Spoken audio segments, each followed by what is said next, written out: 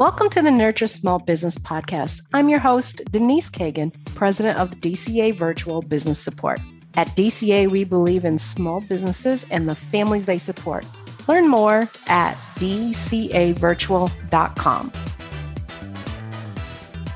Bob Wiesner, managing partner at the Artemis Partnership and author of Winning is Better, The Journey to New Business Success, encourages teams to work smarter, not harder, by reducing pitching frequency in favor of focusing on quality. Wiesner posits that pitching too much creates conditions that play right into the Great Resignation mindset by minimizing creativity, stifling individual contributions and collaboration, and isolating workers from the bigger purpose of the organization. Bob, thank you so much for being with me today. Thank you for having me, Denise. It's a pleasure. So you've got some hot topics here, quality over quantity, the Great Resignation, some of those things about stifling contributions, collaboration. I could go in a lot of different directions right now, but maybe if you could start with, I think from business owners' perspective, we know and understand the Great Resignation is as hard as heck to hire right now. But talk about it from the employee perspective.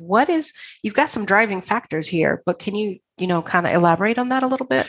Sure. The Great Resignation has a lot of different components to it, but certainly people are questioning their current positions and choosing to change their current positions because they don't feel like it's meeting their criteria. And those criteria may have shifted since the pandemic started, or at least may have become more intensified. But people want a sense of purpose. They want work-life balance. They want a chance to grow. They want a chance to contribute. They want to feel valued within their firms. All of these things may have existed to some degree, but they've been just amplified in the last couple of years. And the groups that appear to be most likely to resign are not the millennials and Gen Zs that we all sometimes stereotype as being, lazy or feeling entitled. Certainly, there's some departures there, as according to the stats, but the highest percentage of resignations are occurring, according to the Harvard Business Review, among workers 35 to 44. That's right in the prime of their career. And that's a real hurt for any size business. We think that efforts relating to business development, and which is our reason for being, may be contributing a bit to the urge to leave. Too many firms have always had the strategy, and I use that in air quotes, to pursue everything they possibly could. Our mission from a business development standpoint is to have the fattest possible pipeline. And there's nothing we're not capable of doing if it's the client that we want to work for or if it's revenue that's available. Maybe that worked until before March 2020. We would argue it probably didn't work as well as people thought. But since the pandemic, and now with this desire, with fewer people around, or at least people wanting to question their reason for working, when you start chasing everything, you start putting a lot of burden on people to do a lot of work that's not going to be effective. It's going to be a waste. Because you pursue too many opportunities, you're not going to win enough of them, and you're going to frustrate people, you're going to overwork them, you're going to burn them out, and you're not going to do any good for your firm, not just because you have fewer people available, but because you're just not winning enough. So we see these connections between the Great Resignation and how people go about pursuing new business, and we think there's something there that business owners ought to be considering. So the Great Resignation, in your opinion, is tied to business development. It's tied to, it's not the reason for the Great Resignation, of course, but there's got to be some association between how people are being used in business development and their desire to question whether they want to keep working for your company. So when you talk about being used in business development, the question that comes to mind, are we talking about salespeople? Are we talking about the people who perform the work after the sale has created? Well, we're probably talking about both. And salespeople, let's start with salespeople. So they come in different shapes and sizes. If you're a professional services firm, if you're an accountant or a lawyer or a management consultant or a virtual assistant, you are probably the salesperson. You have to acquire the new business in order to perform your craft. If you are fortunate enough to have professional salespeople, same thing. They have to do their thing. Now, whether you're a professional doing your craft or a salesperson, you don't want to waste your time pursuing things that have a very low probability of winning. You don't want to feel like you're required, mandated to pump out another proposal or chase down another lead just because you have to fill your pipeline. You want it to be successful. You want to develop a relationship and get to know somebody and be able to close a sale. When you're feeling like I'm doing too much ineffective work and inefficient work, then I'm no longer as motivated. I'm more frustrated. And because all of my friends seem to be leaving their company, I start to question whether this is a good place for me. After the sale, of course, you have this other problem of, now that I have the work, is it really work that I want to do? Is it really valuable to me both to fulfill my purpose? Is it valuable in terms of developing a client that I can grow or at least sustain for a long period of time? Is it in my sweet spot? Or is it low-hanging fruit that we grabbed because it was out there and we knew somebody and we could get it and there's a few bucks there and it'll keep the lights on? So the after the sale kind of thinking is influencing, I think, people questioning whether they're working on the right projects, whether they're working for the right company. And that too, I think, can cause people to think nowadays, is this the place I should be working? That makes sense. And, from a business owner perspective, it takes a lot of self-awareness to say no to business.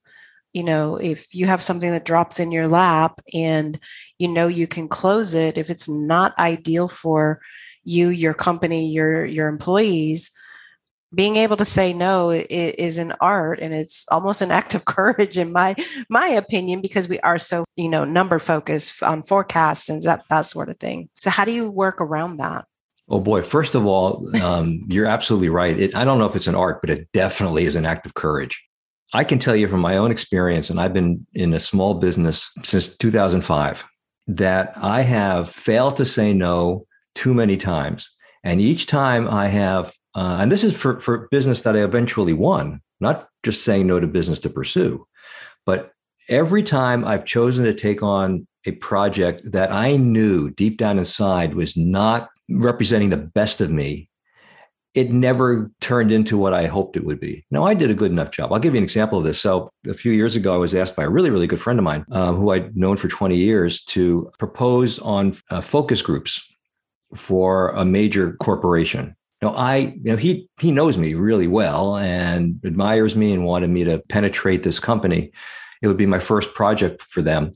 And I've done a few focus groups. I've been in a few focus groups. I've certainly never positioned myself as a focus group moderator. And there are wonderful professional focus group moderators out there. But I said, because I wanted the exposure, I wanted the opportunity, I didn't want to disappoint him. And maybe I didn't have the guts. So I said, sure, I'll propose on it. And I got the job. And I did the focus groups. And they were okay. They weren't outstanding, but they were okay. We got some ideas. There was some productivity afterwards. I think the client felt that they were okay too, but not outstanding. And I never got more work from them. That was as far as I ever got. Now, there may have been a few different reasons, but none the least of which, and let's take the best possible outcome, is that they saw me as the focus group guy. And I'm really a business development guy, not a focus group guy. They didn't believe I could do business development because they just saw me doing focus groups. So because I was now pegged into this particular niche of focus groups, there was no reason for them to talk to me about anything else. It also could have been that the groups weren't all that outstanding. But you got to take work and pitch for work that represents opportunities that you really, really, really, really want, that are the best of what you do, that will show your brilliance and your effectiveness. And that's the work that is worth the time and effort, because if you win that work, that will then turn into more work, sustainable work, more fun, more money. No, I agree wholeheartedly. It's been a big learning lesson for me and my company and my leadership team to, when we evaluate potential incoming clients, to say, no, that doesn't fit what we're doing. We had a great client that a prospective client that wanted something specific. She wanted essentially a button a seat from X hour to X hour. Well, all of our team we're hiring is a freedom culture with a flexible schedule.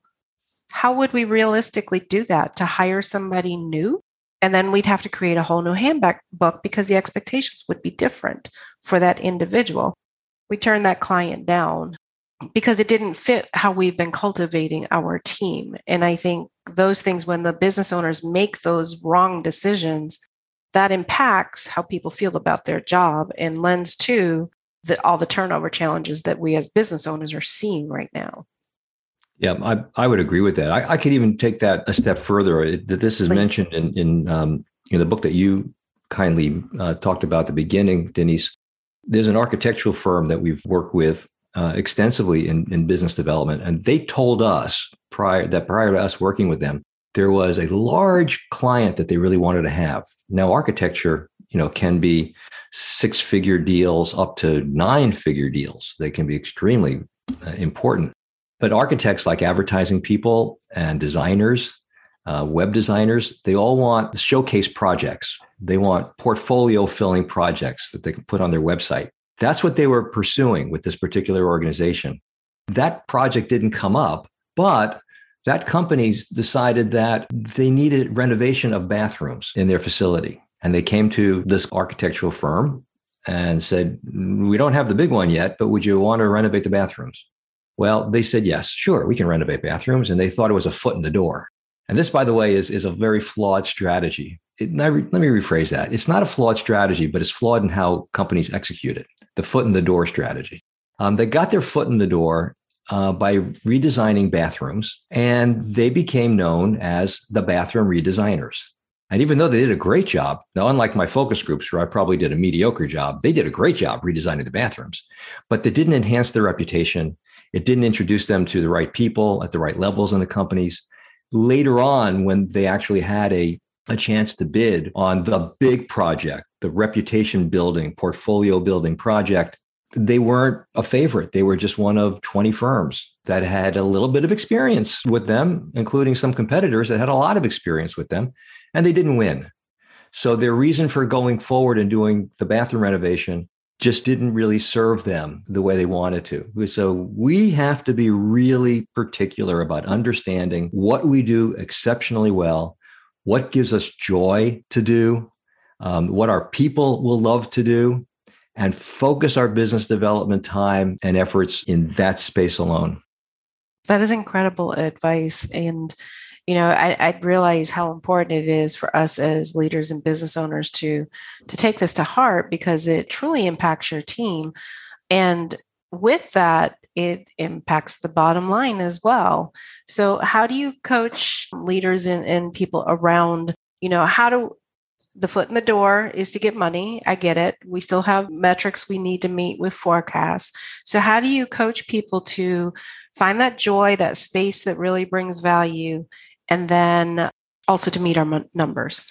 It starts with having a really strong strategic plan. So you have to articulate on paper and get the agreement of the people in your firm who count. That we see it as sort of having 3 components to it, this strategic plan and the agreements that go into it.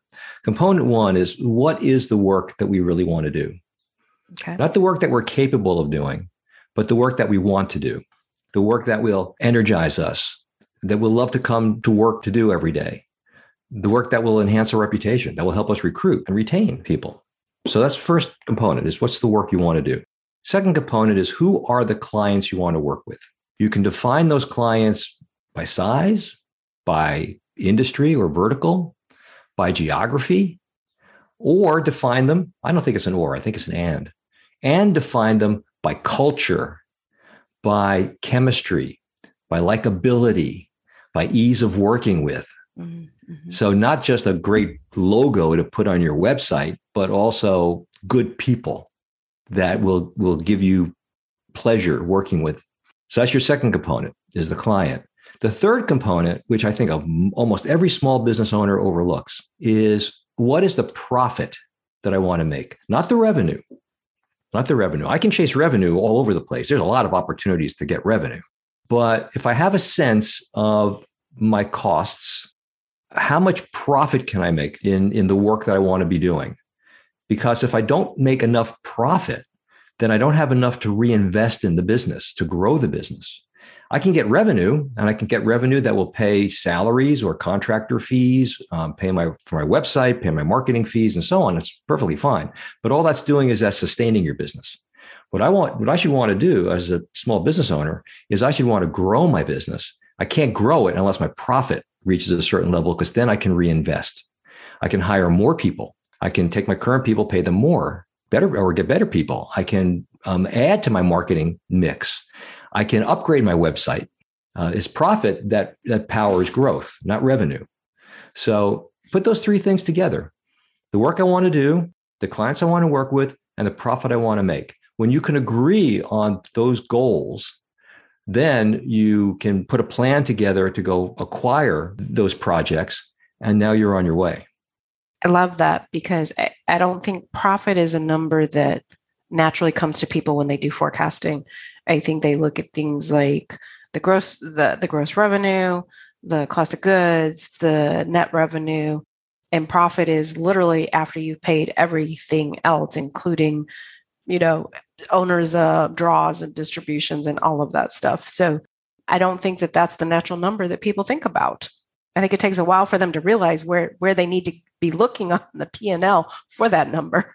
I think if I asked 100 small business owners, what is your profit margin target? I'll bet you 50 of the 100 won't even know what it is. They may know what it was because they can look at their QuickBooks, but as far as it being a target, it may have escaped them. Yet, I tell you a story of an ad agency that went on a real winning streak, just a tear. They must have won 8 or 9 new business pitches in a row. And within a year of winning those 8 or 9, they were out of business. Oh, wow. And the reason is because, and we like to say, they sort of pitched and won themselves into bankruptcy. They were buying these businesses by reducing fees. The revenue targets were being hit, but they didn't realize the investment that they were making in order to service the client. And by reducing their fees, still hitting their overall revenue targets, they wound up without enough profit to sustain the company, no less to power more growth. So that's a worst case scenario. We all know many stories. Some of us on this podcast may have even experienced it, where we don't win enough and we can't sustain our business. But you can also win so much at too little profit that you cannot sustain your business. So that's a blind spot I think a lot of business owners really have to be mindful of. So recently, I've been working in a boot camp for hiring and recruitment. And they recently talked about creating a bench in your ramp up. And I had never looked at my financials that way.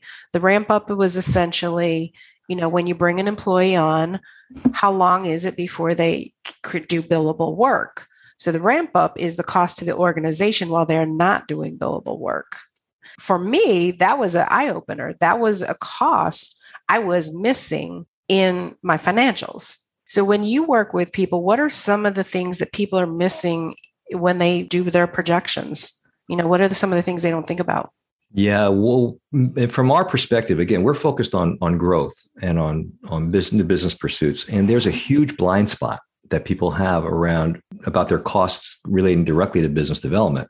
And we refer to as the ROI of business development. Let's say you are a firm with employees or contractors, and those people are expected. Let's talk about employees. And those employees, whether they're sales professionals or whether they're your tradespeople like lawyers or accountants, they're expected to participate in business development.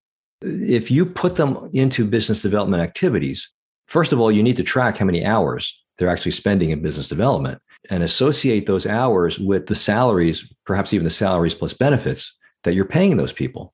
And then you can associate that cost with how much new business are they actually bringing in.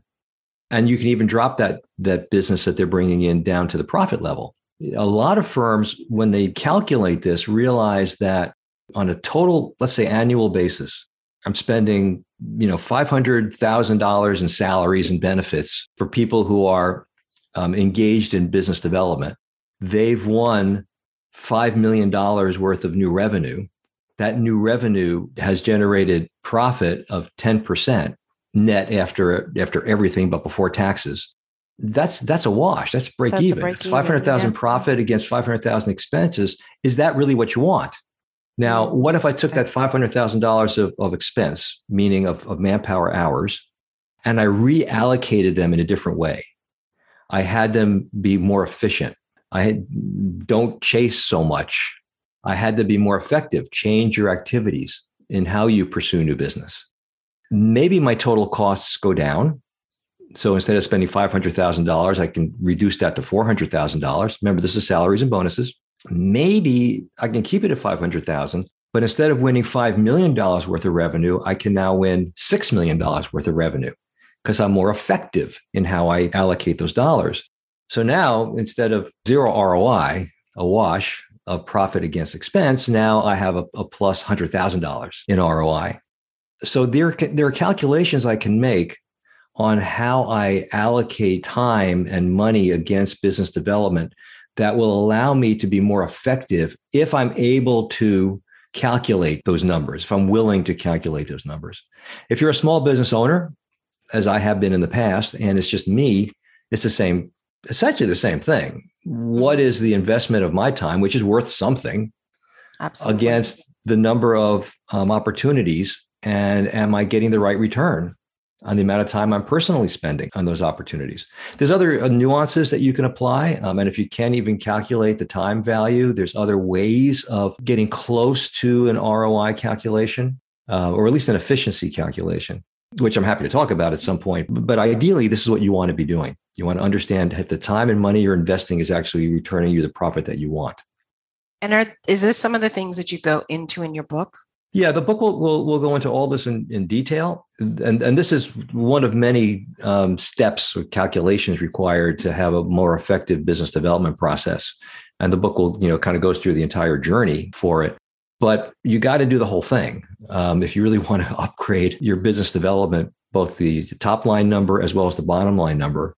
I'm just determined to change the way people think about business development. I really believe, Denise, that if I could change the way every company in a particular vertical changes the way they develop new business and does it better and more efficiently, then we'll go so far to make so many more people happy. And even think of it from your client standpoint. I'm going to go a little bit different direction here. The prospects who are looking to hire a new provider might talk or expect to talk to 10 or 20 different options at the beginning. Well, most of those 10 or 20 aren't going to get the business. Only one's going to get it. And many of them, they're just doing because they feel like they have to have 20. Mm-hmm. What if everybody decided, no, I'm only going to pursue things that fit those three criteria I mentioned earlier? There's the right work, the right client, the right profit. Well, now this prospect that expected 20 proposals is only going to get 10 proposals. Are they worse off as a result? No. I don't think so. I think, they're better off, right? Because they waste less of their time. Mm-hmm. They like their job better. So maybe they don't resign as quickly. Those 10 that decided not to pursue weren't going to win it anyway.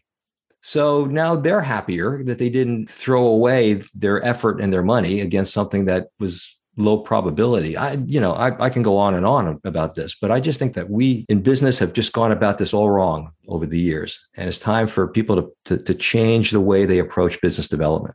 Well, Bob, it has been a great conversation. Before we sign off, though, tell us A, where we can get your book, and B, how our listeners can find you after the show.